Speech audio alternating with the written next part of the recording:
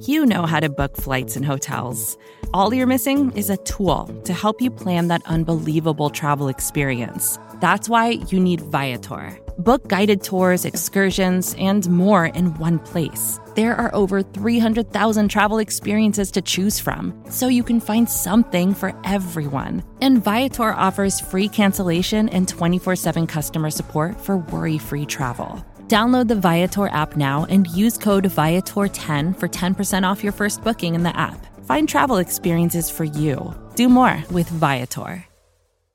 Hey, listeners, before we jump into today's episode, I want to invite you to join me, IRL, at Vulture Fest on November 12th and 13th in Los Angeles at the Hollywood Roosevelt. I'll be there in the flesh. Come hang with me. I'm going to do a special live episode of Into It with the one, the only, the icon and legend herself, Miss Cheryl Lee Ralph. Yes, Cheryl Lee Ralph of Abbott Elementary fame and also everything else. It's going to be so fun. Come hang with me and the rest of Vulture. You can grab your tickets now at vulturefestival.com. If you use promo code SANDERS, SANDERS, you can get 15% off your ticket price. That's because I love you. Sanders, SANDERS. Come hang with me and the Cheryl Lee Ralph and a whole bunch of other cool people. I cannot wait for this. I hope to see you there. Hey, I'm Sam Sanders. You are listening to Into It from Vulture. This week on the show, we are discussing what might have been quite possibly the strangest TV show of the last several years, FX's Atlanta. I'm interviewing one of the big writers of that show, Stephen Glover, brother of Donald Glover. But first, before that, a game. We're going to play Into It, Not Into It. This week, we have a very special guest, famous in the world of Podcastlandia. You hear her here, there, and everywhere. Daisy, welcome to the show. Thank you so much for having me, Sam. I'm really excited to be here. It's great to have you. You know, I mean, I got a lot of friends that work in podcasting. You have like 77 different jobs in podcasting. You make podcasts, you talk on podcasts, you're guest on podcasts. What's your exact titles, plural? Oh my God, right? Good point. Good question. I'm currently at Slate, where I am the senior supervising producer. And that means that I oversee a bunch of our culture shows. Yeah. Well, I will say, with your culture experience, you're probably going to be the most qualified guest ever to play the game with us this week. This game is called Into It, Not Into It. The game is simple. I share a few stories from the week. You tell me if you're into these stories or not into these stories and why. And at the end, I'll tell you if your opinions are good. Ooh, love it. Let's do it. All right, here we go. Daisy, question. Yes. Okay. Are you into or not into The White Lotus Season 2? Oh, okay. I was wondering if this would come up. Hoping or wondering? Both. I was both hoping and wondering. I quite honestly, I wish I could say more about the season, but I'm kind of purposefully waiting to binge it all at once. I really did enjoy the first season, but that's also how I watched it because it doesn't have like a hugely compelling specific plot, and it's more kind of like sit in this weirdness for a while. That's the kind of show I want to binge. But I do love Jennifer Coolidge and Aubrey Plaza, so I'm looking forward to it, but I haven't watched it yet. Okay, so you're into it. You're into the idea of it, even if you haven't watched it yet. All right. I will say I've been watching. I've watched both episodes that are out right now. Okay. I'm not that into it. Yeah. And I hate to admit it because I love Mike White and I loved season 1. But it's just really hard to create that kind of moment. I think what the first White Lotus season had going for it was that it came in this moment of like a lockdown because there was a new variant. Yes. So all of a sudden we were back home with nothing to do. So we all watched it together. I don't feel that communal aspect with viewing it this time because we're No, back that's outside. already gone. I can tell. Yeah. Right? I can already like tell that part's gone. And then besides that, they're trying to, like, recreate season 1 plot-wise without doing season 1. So, like, they're at a luxury resort again, but it's in Italy, not Hawaii. Jennifer Coolidge is still in the cast, but everyone else is new. There are 2 outspoken, pretty young women on the show, only this time they aren't American teenagers. They're Italian prostitutes. Okay. And it's just like the plug and play of it all. The plug and play of it all, it's like, that's a recipe for not living up to expectation, in my opinion. Plug and play works for comfort food, but not for when you actually want something to live up to high expectations. Yeah. Even the theme song, Daisy. We were just talking so about they've this moved too, from Hawaii to Italy, but they kept the same theme song, but just added like a little EDM beat behind it. I want to let you hear it. You got to hear it.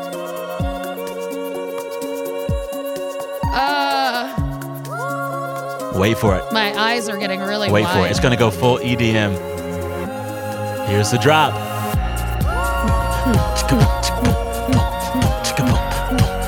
This does feel like I'm being tortured at a spa. Yeah, this is, wow.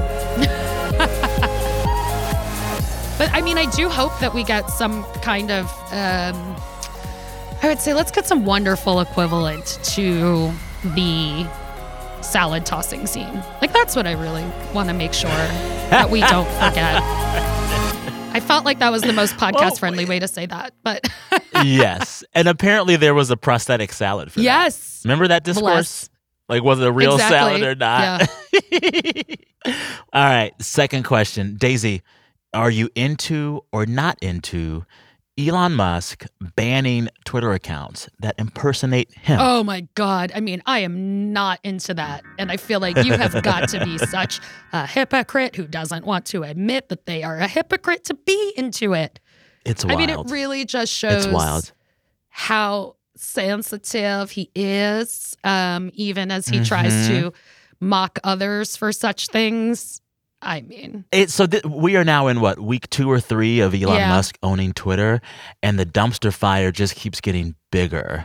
It's felt chaotic already. He's been tweeting all kinds of things that are contradictions of his previous tweets. He's laid off half the staff and asked some of them to come back. He's also been issuing edict via tweet, many of which can't be enforced. Like, he promised this new verification system. It's not ready yet. And now he says he's going to ban all Twitter accounts that impersonate people or do parody without saying they're parody. But he's not applying that policy across the board. It seems as if, at least to start, he was only banning parody accounts that were mocking him and impersonating him. And the biggest block was Kathy Griffin. He took Kathy Griffin off of Twitter for claiming to be Elon Musk, in parody and jest, we know. But since she was kicked off, did you hear this part? She snuck back onto Twitter using her dead mother's Twitter account. oh my gosh, no, I had not. Now I need to go find this. I will tell you the name of the account, and I'll read some of the tweets from the account. But please, I'll tell you what, I'm into that. Yes. I'm so into that. Oh, that I am into. People finding a way to get on to make fun of Elon, absolutely, that I'm into.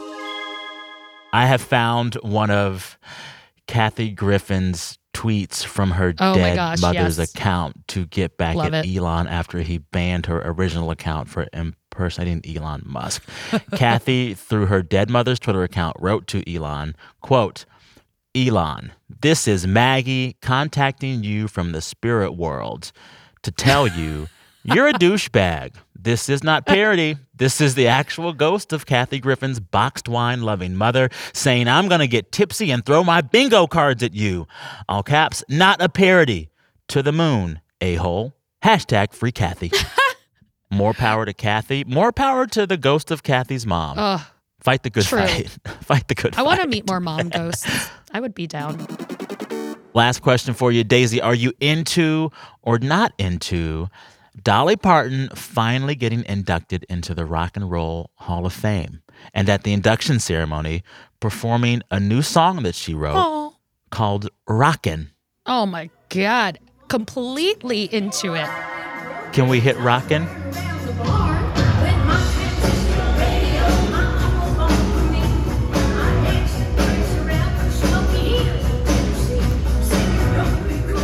It's a treat. Dolly is a treat. I don't know that I'm going to end up listening to that a lot, but it's a treat. And I'm going to end up showing it to at least like 4 more people myself. Yeah, this is the thing. I don't love that song. It's a song, but I love Dolly. And everything I find out about this story, it just makes me love her even more. So when they first wanted to get her in the Rock and Roll Hall of Fame, she said, no, I don't deserve it. I haven't earned it yet. And then after she won, instead of just winning and taking the award, she changed clothes and then came on stage in a rock and roll leather outfit and chains and said, basically, if I'm in the Rock and Roll Hall of Fame, I better rock. Here's an electric guitar. Let's get rocky. And she did it. Just class act. I love that so much. And it's also like very like 80s, 90s in its way too, of like, I'm going to go play in this other genre of music because they are all really separate in a way that they were then. And you would be like, it's like when Janet Jackson did Black Cat. And it was like, everyone's we're like, not whoa. just going to do it. We're going to like present it like a rock song. Like that's how this feels. Mm-hmm. I mean, Dolly is, I don't trust people that don't respect Dolly, at least, There you go. She's just, I'm so glad that we are consistently trying to give her flowers while she is here. Like, she is just one of the best among us. She's a real one. She's amazing. She's the real one. Yeah. All right, we've reached the end of the game. We have both agreed that we're into Dolly, not so much into Elon. And both of us want to be into the idea of The White Lotus Season 2. Yes. But stay tuned. Yep. Okay. Mm-hmm. Okay. Daisy. Yeah. What a pleasure. You win. You're a winner. Well, thank you. Listeners, you can find Daisy Rosario every now and then on Pop Culture Happy Hour. And she runs a bunch of podcasts for Slate. And you'll hear her sometimes on the Slate podcast. In case you missed it, ICYMI.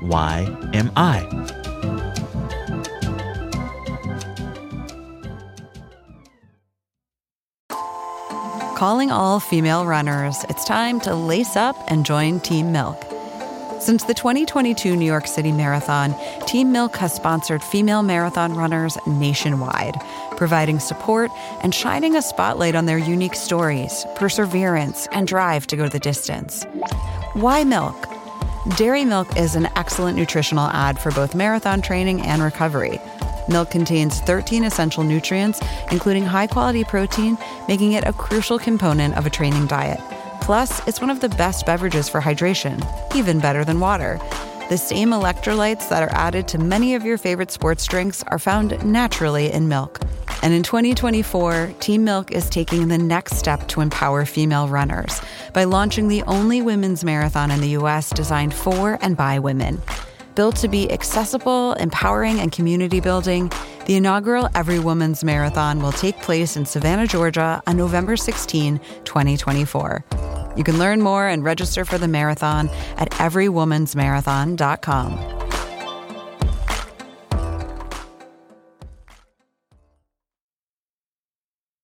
There's this episode in season 4 of Atlanta that is truly weird. Donald Glover's character, an industry agent, he goes on this quest in the episode to sign D'Angelo. He ends up entering a D'Angelo waiting room through a fast food chain restroom door marked D'Angelo. Hey, I'm here to see D'Angelo. Only to have it revealed to him after days of waiting. Where's D'Angelo? In what's kind of a jail cell. Can I please see D'Angelo? That D'Angelo is actually a, quote, complex network of men, women, and D'Angelos spread across countries. You asked to experience D'Angelo. In this moment for you, we are D'Angelo. And then Donald Glover's character just leaves. And he never actually finds D'Angelo. And that's it. It is a very strange episode of a very strange show. But Atlanta isn't just very strange. It is often kind of brilliant. What began as a small story about a rapper named Paperboy trying to make it with help from his manager/cousin and his stoner friend, it has turned into something that really can't be categorized. I sat down recently with Atlanta's executive producer, Stephen Glover. He is the brother of Donald Glover. And Stephen left college, where he was studying chemical engineering, to help write and create what would become FX's Atlanta. In our chat, Glover talked at length about why Atlanta has remained so strange. It's because it was supposed to provoke you. That was the point of the whole show. Atlanta ends its fourth and final season this week, so there's no better time to share my chat with Steven. We go deep on Atlanta, what it says about race, and the challenges of making weird and unexpected art. I love this chat. I hope you do as well. All right, enjoy. My, I guess, biggest question to start discussing the show is like, how would you classify it? Is Atlanta a comedy? Is it a drama? Is it horror? Is it satire? I can't decide on one word. Yeah, I mean, it's definitely a mix of things, but I would say first and foremost, it's a comedy. I think, the thing I've realized from doing 4 seasons of Atlanta is like stuff I think is funny. Some people might be like, that's terrifying, or that's like, yeah. or they might be like, that's like very sad. Well, I think that's like one of the questions I have when I watch the show. There are some moments where I'm like, oh, this is really, really, really, really smart. But I cannot tell if they want me to leave this episode doubled over in laughter or in tears. But like there's some stuff that is just like, it speaks to the sad reality of racism here in America. And you're like, this is worth crying over. But also, damn, that was a punchline. Well, I mean, like even early on, like Donald, I remember was like, this is like the Black perspective. This is what it feels like to be Black. That's what the show kind of is like surreal so and laughing weird and crying at the same time. Yeah, so it's like if you're Black, you very like all you have to do is like look at Twitter. Whenever something bad happens, literally a nuclear bomb could go off tomorrow and people would be making jokes. Why was that bomb late? Black as fuck. Exactly, like, oh, this bomb Black. That's like, I feel like being Black, especially in the South, a lot of stuff, you kind of, even though it's like bad, you kind of you have to laugh at it a little bit. I get why people would be like, this is heartbreaking. And I'm like, some of it is, heartbreaking and sad. But, the show is always based in like humor, I think. Yeah. Do you think about where viewers land by the end of an episode? Because sometimes I feel like what y'all are saying with this episode is like, fuck a viewer. We want to piss you off. We want to piss you off. Deal. Well, I think people get pissed off so easily now. And it's like everybody feels like they're supposed to be pissed off about stuff. There's people who literally watch stuff to be pissed off, like finding things to get mad about, which is like stupid and like makes TV very unenjoyable, makes all art very unenjoyable. So it's like, we never want to like piss people off. We're not like being provocative in a way of just like, yeah, let's get a reaction out of people. I think a lot of the time we just try and go into like nuance. We try and get into the gray areas of things. And, you can't really do that today. A lot of the times being in the gray area is the same as being an enemy.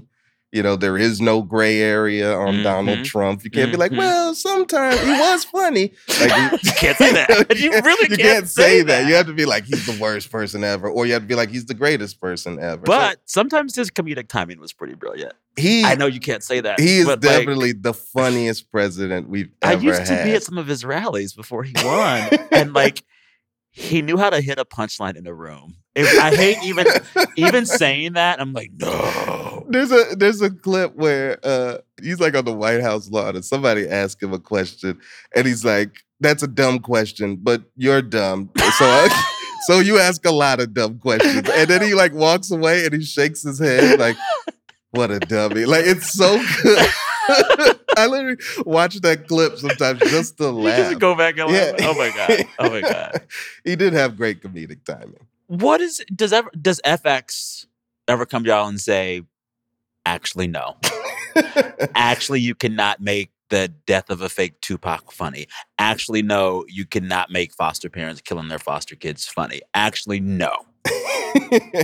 I think no. That's what's great about FX. And early on, we were making this show. We were like, where do we want to take this? And or where would this show be? And I remember I was like, yeah, it should be on TV so that it can be week to week. Mm-hmm. And I was like, it's got to be somewhere that'll let us like obviously do out there stuff. And FX has always been very open to stuff. I mean, of course, they'll be like, what if, are you sure you want to do this? Like sometimes. Give me an example of one of those. Well, starting season 3 with an episode that did not have Darius, Earn, Paperboy, or Van in it. They're like, are you sure you want to do this? And we're like, yeah, we want to do this. But I mean, season 3 was very polarizing because of episodes that didn't have the main cast in it. So, but that's what we wanted to do. That's like what we wanted to do artistically. So it's like, I think they were kind of like, yeah, are you sure about that? And I'm like, for good reason, because they're trying to make palatable, network TV that can reach a mass audience. And, we're trying to do something different. What is that something different, if you had to put it in a nutshell? We're trying to make interesting TV. They're two different things for you. Yeah. I mean, there's like the thing where they say like people enjoy stories they already know the ending to. Yeah. More than stories they don't know the ending to. I keep talking. I haven't seen Top Gun yet. You know the ending. Well, yeah, it was funny. I haven't seen Top Gun yet, but I want to see it. And I was talking to one of the Atlanta writers, my friend Swank, yesterday about it. And I'm like, why is this like, because I have my own theories about why I think this movie is like doing so well and what's good about it. But one thing he did say to me, he was like, I mean, everything that's gonna happen in this movie. All the beats, but it's still enjoyable. When I was younger, I always used to hate stuff where it's like, oh no, like Superman's about to die, and you're like, no, he's not. He's Obviously, not. I never felt like he was even close to dying. Yeah. Like that always used to like irk me a little bit. But a lot of people, they just want the feeling Superman. Not just a lot of people, like most people are into this archetypal hero's journey. Nobody's watching Avengers to really wanting to see Thanos win, So then it seems as if the entire premise of Atlanta is rejecting that. Yeah. I like the Law and Order episodes where the bad guy wins sometimes. Wow. Those are the better Law and Order episodes where the guy gets off the hook at the end. Because then you're like, oh, wow, they didn't have to do that. I've seen 100 episodes, and the 101st one, the bad guy beat the case, Who of all the characters in Atlanta would you be most satisfied with if they had a Top Gun journey? And just one. Paperboy. Because Paperboy, I feel very close to him because I feel like I want to protect him the most of all the characters in the show. Well, he's definitely... Which is crazy because he needs no protection. I mean, he does, though. He definitely is my favorite character is because he is complicated.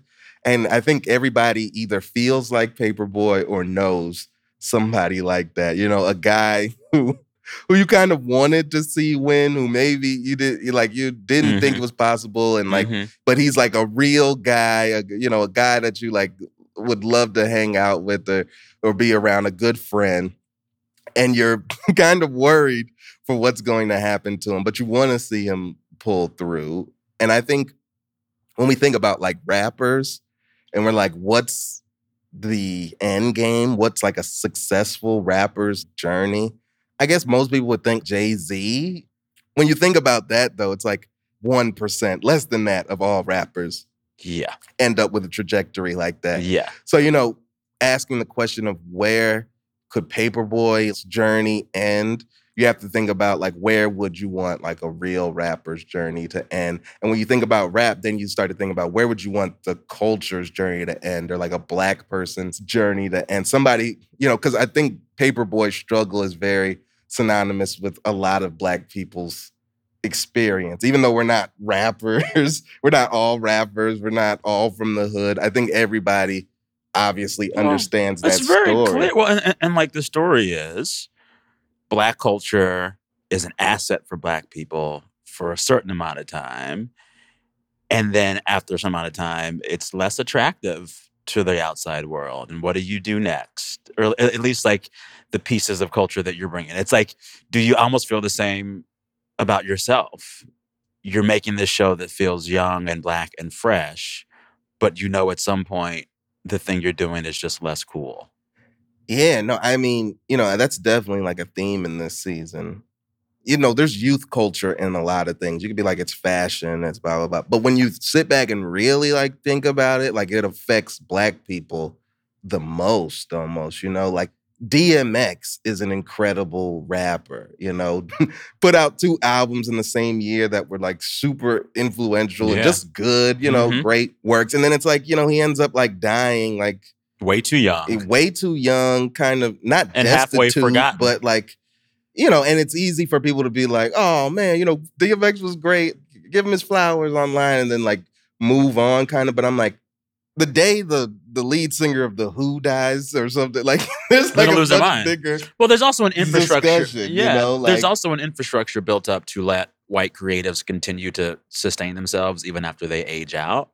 You become a professor and then you teach and then you become a creative director for some tech company. And like there's this path that it feels like the culture lays out for white creativity to sustain itself until death. That industry doesn't do the same, I think, for Black people. And I feel that question being asked now with Paperboy in the show. Yeah. He can't age out. He has to literally insert himself into a young white person to continue to make it. Well, that's the way that you're kind of taught to survive. Like, that's the only way that seems viable, And I think the character Bunk that he's talking to says something. Let me just set this up. So, Paperboy is performing a bar mitzvah. And the father of the kid is like, I want you to teach my kid how to do what you do. I'll pay you $1 million to like shadow him and train him. He then goes to meet the young white kid who already thinks he's a cool rapper in his own right. Who kind of doesn't care about Paperboy, Yeah. And then this other older Black rapper in the studio as well says, hold on. I know the secret.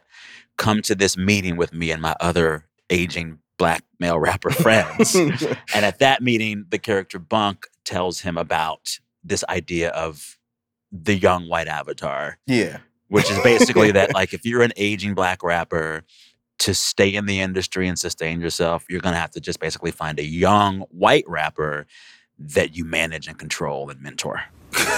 Man, I can make an album better than them kids, win a Grammy, and then use the clout to go on tour again. And your album would be better. But nobody wants to hear you. Because you're old. The character Bunk, he says something to Alfred where he's like, yeah, like investing stocks, all that stuff, saving money is like fine if you want to like live a mediocre, like nice but not extravagant life. But if you want to live this life you're accustomed to, like it costs money, and it's like, I think about this all the time. I literally said this yesterday. I think when you're Black, you're like, there's no going back. What do you mean? Like, if you get some money, there's no going back. You can't be like... You can't be broke again. Yeah, it's funny. These Gucci slides stay on. Well, it's funny. Me, like, I've always felt like I don't need a lot to, like, make myself happy. Like, I don't... And yet you're in Gucci pants. Exactly. I gotta waste this money somehow. But...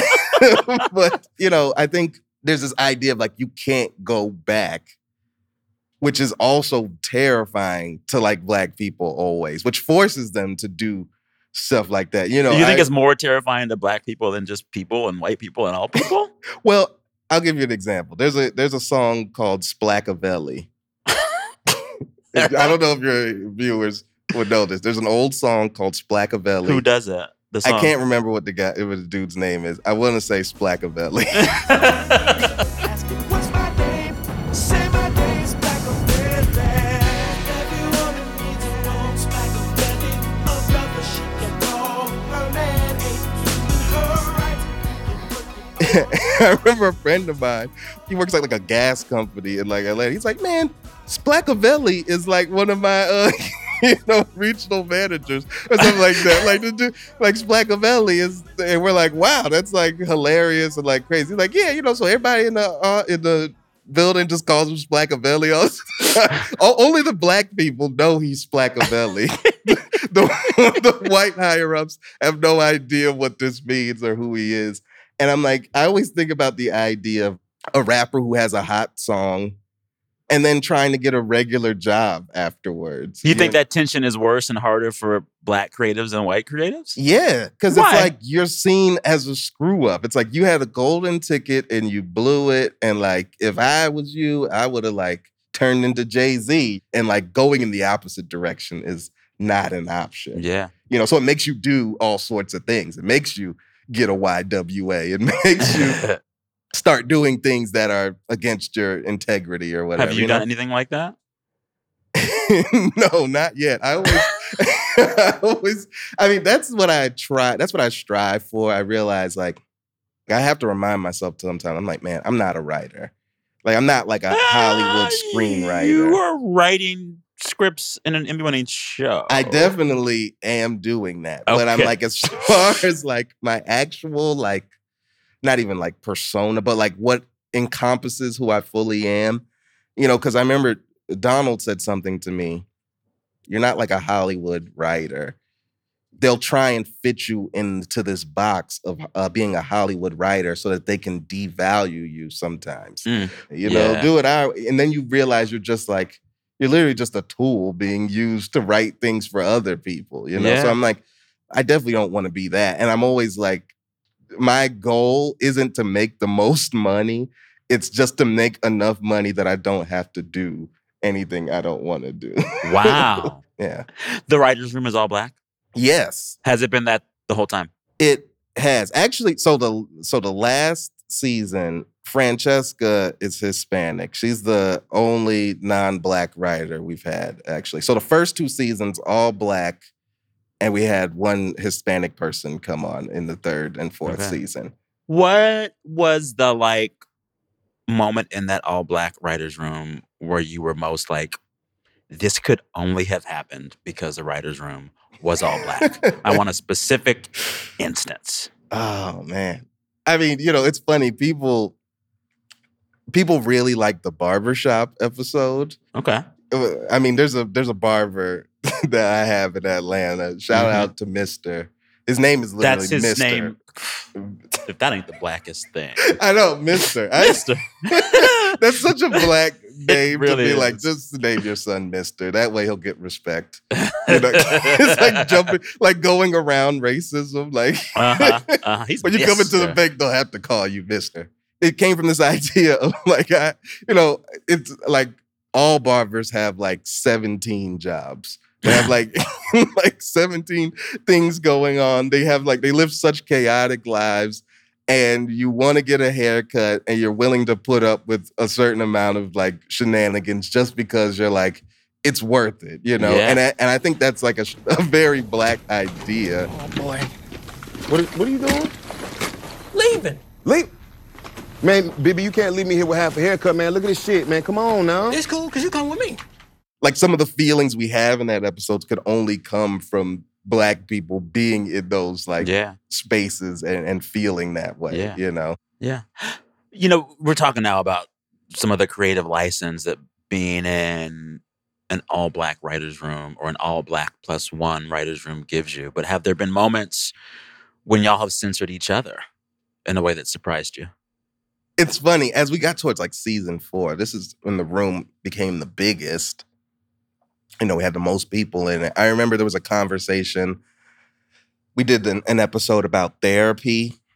We see Ern in therapy, you know, going to therapy sessions. With an incredibly attractive therapist in an incredibly oversized office. No therapist office is that big. Well, here's part of the reason, you know. Tell me, please. I remember there was a conversation of like, we don't want to discourage Black people from going to therapy. I remember that was like a thing that came up where I was like kind of like, oh, like I don't care about that. But at the same time, I get the sentiment. You know, when you're a Black show, there's always like this responsibility that I think a lot of white shows don't have. There's a like pressure to perform after school special. Exactly. So what you're saying to all the Black viewers watching Atlanta who saw that episode, that when you sign up for therapy as a Black person, you get a hot, light-skinned, tall therapist with a big office We're at and least great saying, natural light. We're at least saying it's possible. Like, friends, you see their apartment, and it's like, obviously nobody's apartment in New York looks like that, but it's aspirational. It's like, hey, you could live like that. You could have a hot therapist who has a giant office with a lot of books. And gives you a floor pillow. If you got enough money. Yeah. But this is what speaking of that episode, so we see your brother's character in therapy talking about just kind of some racial anger he has about the way some white folks have been treating him. So much of the show feels like it's thinking very critically about race and not asking viewers to come to too many conclusions about it, but asking them to think about it. I'm wondering, over the course of making this show for 4 seasons over several years, has the way you think about race as you changed by making this show? For me personally, I'm like, racism, I don't expect it to end. You just have to like get over it in a way which I don't want it to, like I said, like I'm already probably going to be canceled just for saying that. Like, get over it, guys. Like, that's not what I mean. I was watching this documentary. I watch a lot of documentaries, but there was some documentary about like some rowing competition, like the America's Cup or something that takes place like in America, like a rowing competition. It's all like the richest, like boat clubs, yacht clubs and stuff. And like America won something crazy like 120 times in a row or something like that. They won like a crazy number of times, like since like the 1800s. Yeah. And it was like, well, Australia had been trying to beat, all these countries are trying to beat them, but you realize America had such a head start. They were spending money on like scientists to figure out like the right velocities and how to like cut the boat to be like all these different things, also being able to spy on the competition, having enough money to send spies. There's this huge advantage that they had. And if you were thinking that like Australia can't just be like one day, like America's going to give up their advantage and like they're going to play us fair and square. It's like, no, you're going to have to figure out how to compete. I feel like for me, it's like when I think of the show and how it's maybe affected the way that I think about race and the way I think about social change, it's like so much of Atlanta as a show is just saying there is no moral arc. There is no hero's journey. Life is much more complicated and is not linear at all. We're often just existing. There might not be a winner or a loser. Vibe with it. No, definitely. I think for Black people, we just talked about this too, where it's like Black people, their stories are always tied in, like you said, this after school special sort of like if thing. You do it right, you win. Yeah, but I'm like, Wolf of Wall Street, they do everything wrong in that movie. They literally break laws. They're doing cocaine and Quaaludes, all this stuff. And then at the end, it's like, do they get their comeuppance? It's like, no, not really. Like, it's fine. Yeah. And I think there's this idea of like Black morality that I think like that's interesting to me. I'm actually like writing a movie that like deals with it. And there's just a bunch of ideas that I've had about it. And some of them manifest themselves in like season 4. But I think there's like this idea of Black morality that I think is kind of a crutch to Black people. Well, it's not just a crutch. It's a sacred crutch. We're almost taught to look up to it and hold it and just revere it so. And I feel like what Atlanta is saying is like, Well, it's like people will use that as a way to pray against you. Like I said, like America in this America's Cup. They'll be like, do you hear the rules? And at the same time, they'll break the rules, to help themselves and not feel bad about it. It's not like they're going to go back and be like, oh, we need to vacate some of these trophies that we won. Like, no, they're not giving it back. All right, last question for you, because I know we've gone way over time, but this has felt like 5 minutes. It's been so fun. What is the biggest question you hope viewers keep asking themselves as Atlanta comes to a close that the show provoked?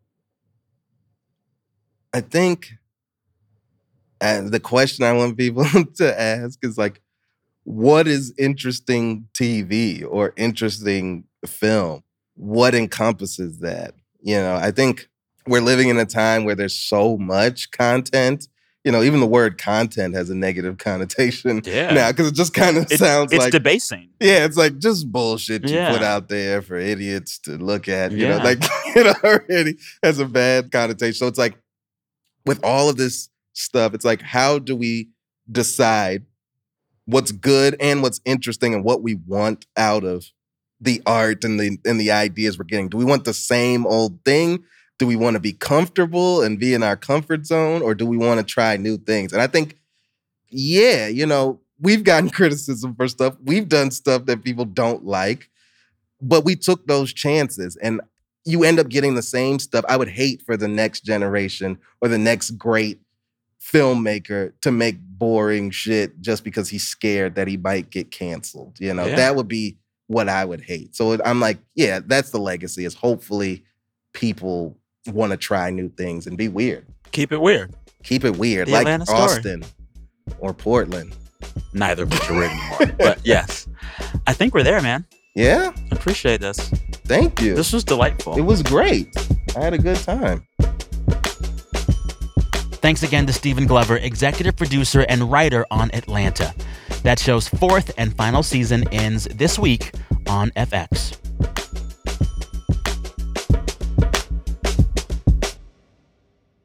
Culturegeist.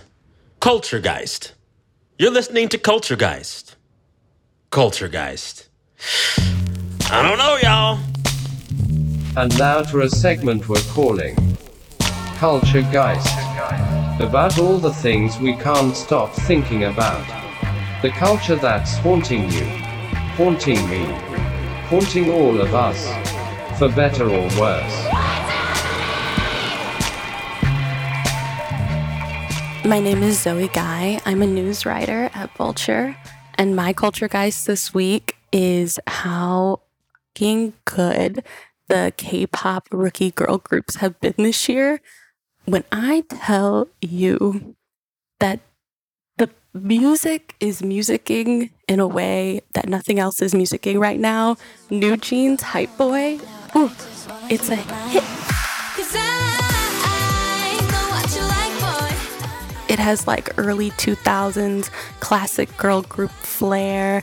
And the one that's not the single, but the B-side, Hype Boy, it's like, 'cause I know what you like, boy. And you can just bump it anywhere.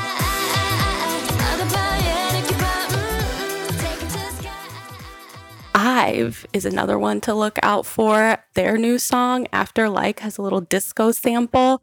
And it's like, what's after like? And it's like, dun, dun, dun, dun, dun, dun.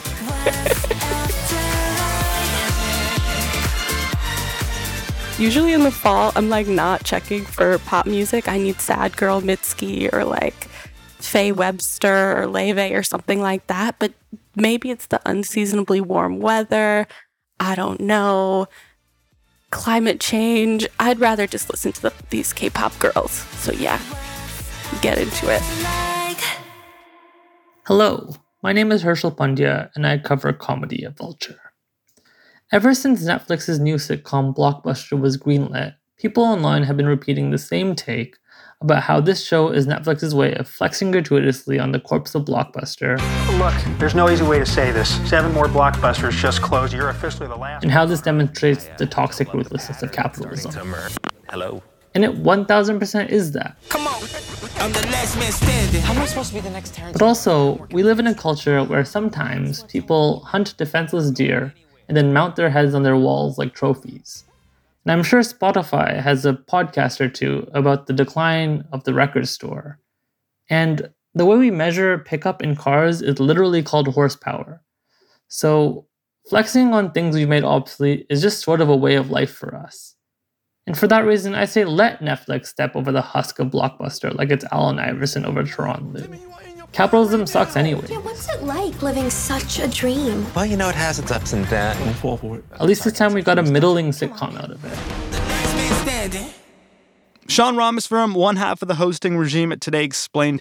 This week, Every week of my life, really, I am haunted by all the television I've missed and the impossibility that I'll ever catch up. I wish it was freeing to know I'm never going to get that 30 Rock reference or that joke from The Office, but instead it's eternally frustrating. When my friends talk about that Showtime season of Twin Peaks, I say I really do plan on getting to that one day. When I see another great interview with Damon Lindelof or Cord Jefferson, I'm reminded that just because I'm tired of comic book movies doesn't mean I'm not going to love The Watchmen. Every time I say Fleabag was amazing, I'm met with, yeah, but have you seen Killing Eve? No! I haven't yet. And while I'm at it, I love Will Forte, but I haven't gotten to Last Man on Earth, but that haircut is hilarious. Maybe I dodged a bullet with Ted Lasso. I'll probably never know. I'm not going to give Apple any more money. Sorry, Severance. Ditto for Disney. And the prequels, Dragon prequels, Breaking Bad prequels, Star Wars Rogue One prequels.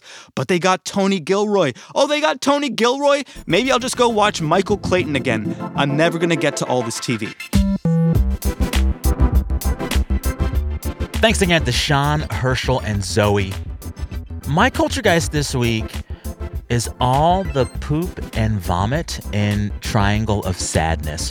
It's kind of a satire of the rich, and it takes place on a fancy yacht cruise gone wrong. This movie has more pooping and more vomiting than I have seen in any movie ever in my life. So what do? I sell shit. Like projectile for minutes. There's one scene where there's one person who has it come out of both ends and you see it all. And here's the thing. It shouldn't work. You should hate it. You should walk out of the theater when you see all that stuff. But it works. Listeners, do you have a culture geist? A thing in the culture that's been haunting you for days or weeks or even years? Share it with us. The more specific you are, the better. Just send us a short voice memo at intoit@vulture.com. Intoit@vulture.com. All right, if you like this show and want to support it, we could use your help. Subscribe to Intuit on your favorite podcast app. Leave us a rating and review us on Apple Podcasts. And most importantly, share with your friends. Tell your friends you like this podcast. Say it to them to their face. Literally, the best way to share a podcast, to get new listeners, is through word of mouth. Help us out. Testify. Spread the word about Intuit. Intuit is hosted by me, Sam Sanders. The show is produced by Janae West, Travis Larchuk, Gabi Grossman, and Jelani Carter. Our fearless editor is Jordana Hokeman. Our engineer is Daniel Turek. Our music is composed by Breakmaster Cylinder. Hannah Rosen is the editorial director of audio at New York Magazine. We are back next Thursday with a new episode. Until then, protect Dolly Parton at all costs. All right, bye.